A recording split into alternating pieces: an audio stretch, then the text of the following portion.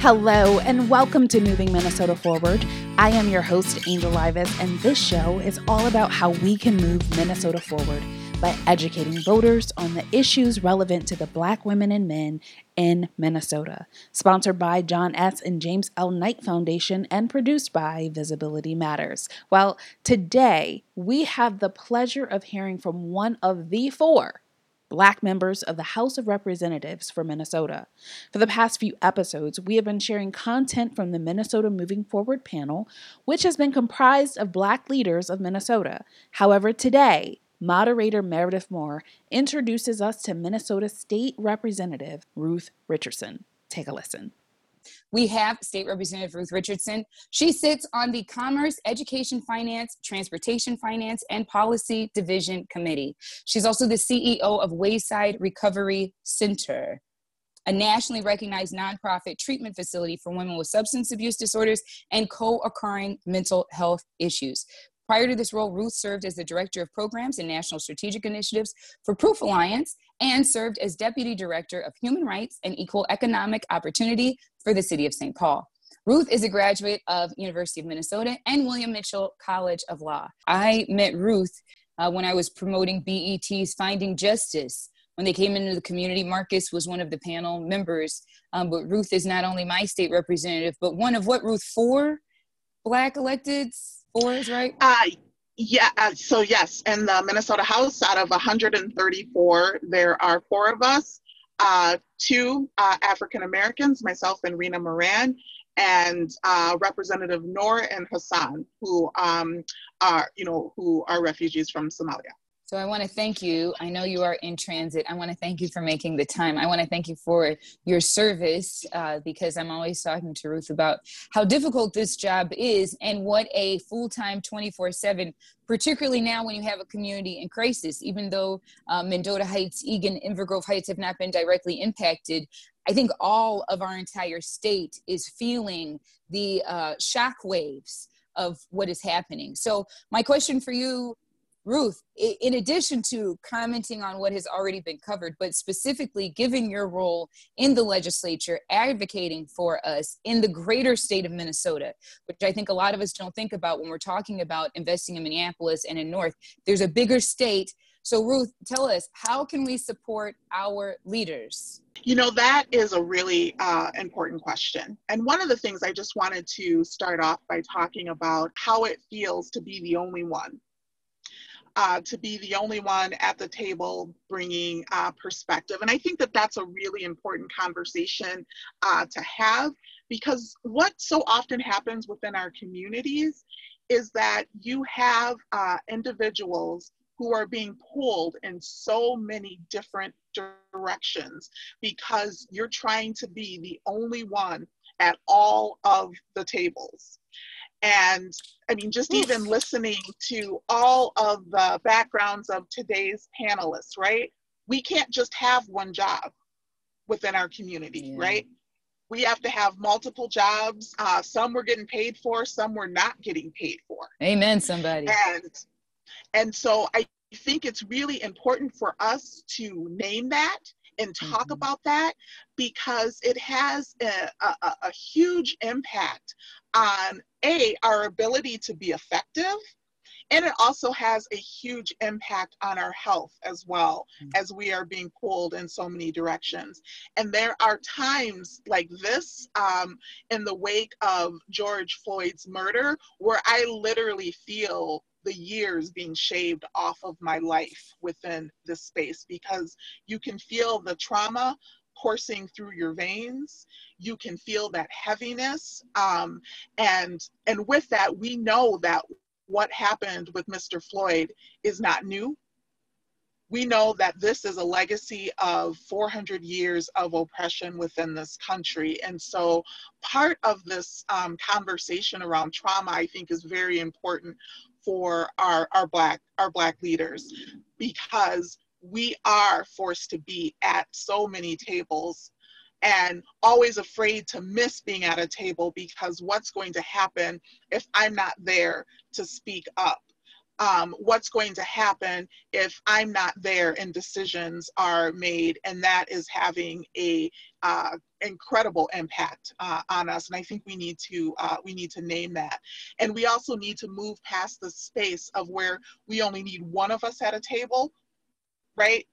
We have to change that narrative in terms of really being able to build more relationships and build more community. And those are the really two of the big themes that I was picking up on with the other panelists: the need for relationships and the need for meaningful engagement with communities. The payroll protection loan program, which, as we all saw that play out, was a huge debacle when it came to companies that were owned by Black individuals.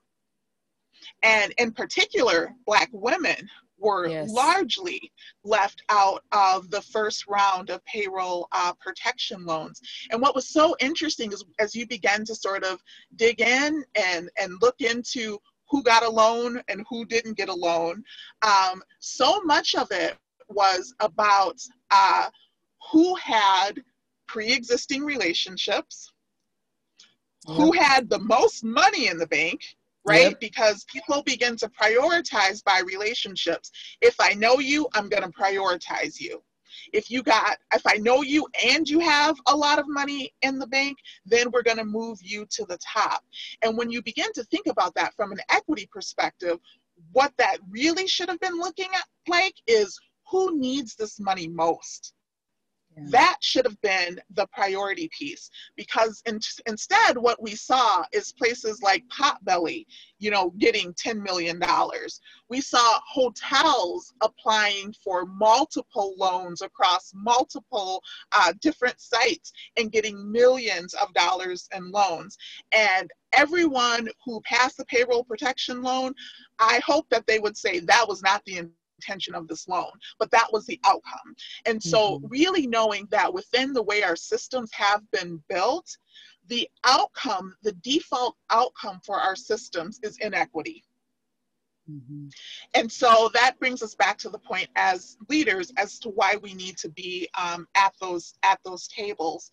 And in terms of being able to support so many of us that are at so many tables, like all the panelists that are here, like you, and all of the things that are happening as well, is one, being able to show up. Conversations like this, I think, are very important to be able to talk about what the issues are, but also to be able to move beyond admiring the issues and talking about the issues to actually setting up. These are the strategic steps that we are going to take after this conversation. And I think we are at a flashpoint in terms of our policy. And I think that we have an opportunity to take advantage of this situation that has been literally keeping us from breathing for centuries, as Reverend Al Sharpton talked about. And this is the point of which we need to demand a complete systematic overhaul. And as it relates to our businesses, we know that every year the state contracts out millions and millions of dollars. Who's in line to get those? Who gets dollars without having to apply? Who gets direct appropriations? When we think about our RFP processes, they're more focused on who's better at filling out paperwork than who's meaningfully engaged and working within communities. And this is the point of when us as leaders, we need all hands on deck to put pressure on all of the different points within our system that need the pressure to not rebuild our systems, to transform our systems. I love that, Ruth. You said so much in there, and I want to make sure that we all got all of it, because first of all, this is why you're my state representative. Amen. Ruth Richardson for House. But you said in there firstly about as leaders, as leaders of color in this community, we are being tasked at being at more tables than we have time. And so that leads to being less effective. That leads to health issues. That leads to trauma on a whole nother level, because you're constantly dealing with these things and often then do not have the time for important things like rest and caring for yourself and your mental health and having that space. So I want to ask you, what is it that we can do to support those leaders that are overextended? Yeah, and it's a really good question, because it's one that I struggle with personally, and I'm assuming that everyone on this call, hearing everything everyone is doing and involved in, I think the struggle is real for all of us on this call. And I will shout you out, because you have been a great inspiration for me to get out and take a walk, and to actually be able to turn off for a moment. Because with COVID, with everything that's been going on, it has just sort of felt like a 24/7 nightmare, for lack of a better word. And so sometimes you need that person, you need that ally, you need that friend who can say, you know what, your work is going to be there when you get back. Amen. You need to go take a walk. You need to take a break. You need to do that. So I appreciate you for that. I think there's also a great opportunity, and I was really excited to see recently with the candidate filings. I think there's 26 Black women that are currently running for office across the state of Minnesota for everything, including city council. They're running for school board. They are running for county commissioner, state representative, and state senator. And so really, and even Congress, there are folks that are running for Congress as well. And so I've never seen anything like this, because when I was running, it was like, okay, there's me, there's Rena, there's Hodan over there as well. And so I think that we have an opportunity to really build a stronger network of elected leaders. So I think that's part of it. Part of it is moving outside your comfort zone and running for office. And I will say, I was never a person who thought I would run for office.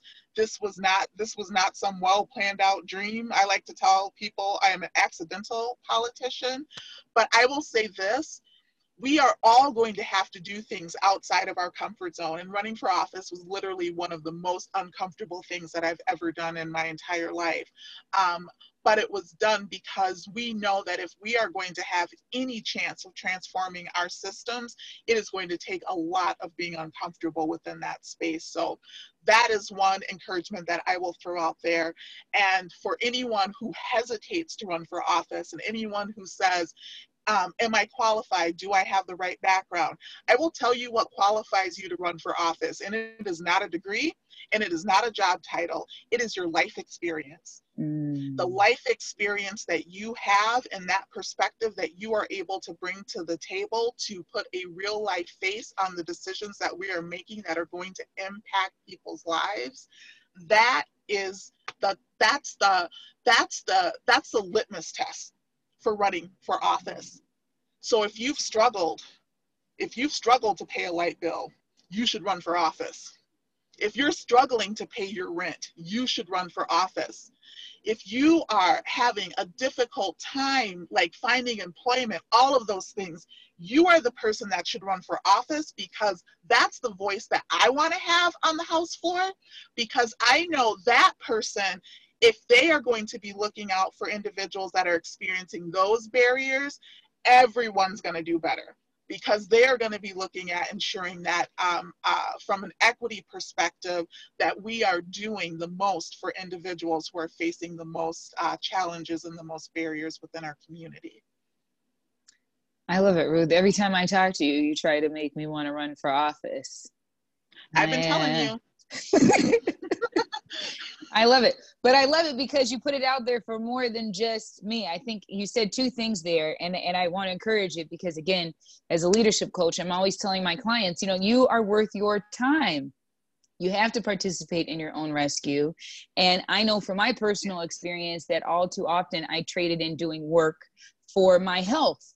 you know, and so instead of going to the doctor, I put in more hours. And at the end of the day, I ended up blind on the floor. I mean, so it is a very real thing. And so what I heard you saying, there were a couple of things that we can do. One, we can identify and support with whatever our gifts, talents, and treasures are, these 26 Black women, and help them come together. And I think Marcus, Raisha, we are all a part of hosting them and welcoming them and connecting them with those resources.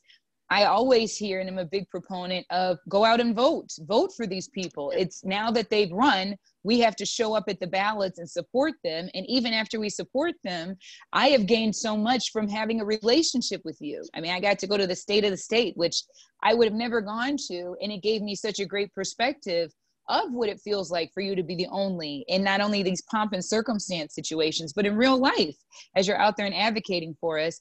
And three, I heard you say something that was equally important, which is that we have to be aware that everybody is doing too much. And so whatever it is, whatever you are doing, we need to know what you're doing. We need to know how we can support you, but we also need to be connected so that we can all come together and make sure that we're all rowing in the same way down the river. Is that fair? I think that's a fair assessment. And what it all comes back to is relationships and community, which is all we've been talking about for the time that we've been on this call. I love it. I love it. So Ruth, before we bring back Marcus and Raisha, my next question is going to be, you brought it up, you know, I am all about productivity. My pet peeve is dealing with people who are stuck and don't want to get unstuck. So for the people here who, everybody on this call and everybody who will hear it, they are a leader in their own right, either in their company, in their community, in their family. So I want you to tell us, what is one action that the audience can take today to help us to move forward as Minnesota? Sure. So if I have to boil it down to one, because you know you always have a list of things that you want to be able to ask people to do. But one thing that I know that I'm going to be doing, and I would love to have the support of the community behind me, is as a state, we need to recognize and identify racism as the public health crisis it is. And when you think about our government's response to COVID here in Minnesota, when that was identified as a state of emergency for us, we dropped everything, right? Because people were dying. We dropped absolutely everything and said, we're only going to focus on COVID. We are only going to focus on ensuring that we are preventing this and that we have what we need to treat people. And we want to make sure we have enough PPE. Like, we want to do all of these things because it was such a huge public health crisis. Well, let's put the spotlight on racism and the public health crisis that is. And not just from the perspective of police brutality, because we've seen the videos of George Floyd. We've seen the videos of Philando Castile. We've seen that racism play out in real time on camera where people couldn't hide it anymore. But let's not forget about the fact that Black women are 3 to 4 times more likely to die during pregnancy than white women. And that's regardless of education, income. You can have the best insurance in the world. You can have the best doctor in the world. You could be Beyonce. You could be Serena Williams. And you could literally be on your deathbed because within this country, racism is killing Black women. And when you think about the fact that 60% of those deaths are preventable, we have the ability to do something about this. Black babies are twice as likely to die before their first birthday. That, to me, is also a crisis that we should be addressing. Let's not forget about all of the educational disparities. Let's not forget that our preschool students are 3 times more likely to be suspended than kids K through 12. Let's not forget that Black students are 8 times more likely to be suspended than white students. And so as we begin to move forward right? Because that's what everyone is saying. We need to move forward. We need to find solutions. We need to find strategies. We need to, as a state and as a country, we need to say it. We need to say that the racism that is at the core of our systems is killing us. And that is a public health crisis. And even further on, it's not just racism, anti-Blackness is killing us as well. And so that, I think, is an opportunity for us, especially in the midst of a pandemic, because if we can drop everything for COVID, we can drop everything for our communities who are dying at disproportionate rates of everything from heart disease to diabetes. I love it, Ruth. I tell you, I think that I am like inspired and inspiring, but girl, every time you give me, I'm like, don't get me started. I'll cuss everybody out. You're absolutely right. Because here's the thing, and I'm gonna say it's for everybody who's in one of these membership organizations. I'm so sick and tired of talking about socials and fundraisers and everything else when you're absolutely right. We've been in a crisis. We've been in a crisis. And what I heard you say, Ruth, because you always get me fired up, is it starts with saying it and not being the person who's saying, oh no, it's not that bad. Oh no, it's not that. Oh no, I'm fine. Nobody's fine. We're all affected wherever it is in the journey. I mean, you took us from childbirth through preschool. This, I think what we're highlighting here is police brutality. Obama said that. This is police brutality. This is a mayor level issue. You take on what you need to do, you change that. But let's not lose sight of the fact that at every point in the juncture, from what Raisha said with getting money as a small business, what Marcus is talking about and how we come together as a community and have the infrastructure, we got more problems than we got solutions. And the first problem we have is that we're not willing to say, damn it, we got a problem here. We have a crisis. And so I love it. I love you. I'm standing behind you. And what I heard you say is you need us as organizations, not only to stand behind our elected officials when you stand up and say, we're in a damn crisis, but to also help get the word out so that we can be universal, because this is not a Minneapolis problem. This is not a St. Paul problem. This ain't a North Side problem. This is a United States of America problem. Amen, somebody? Did I get it right, Ruth? Am I tracking with you, sister? You got it absolutely right. And this is not a week-long problem as well. Because for so many people who have become woke in the last 7 days, please know that this has been going on for 400 years within our country. 400 years. This is not about a week. This is not about a year. This is not about a decade. This is about centuries. That part.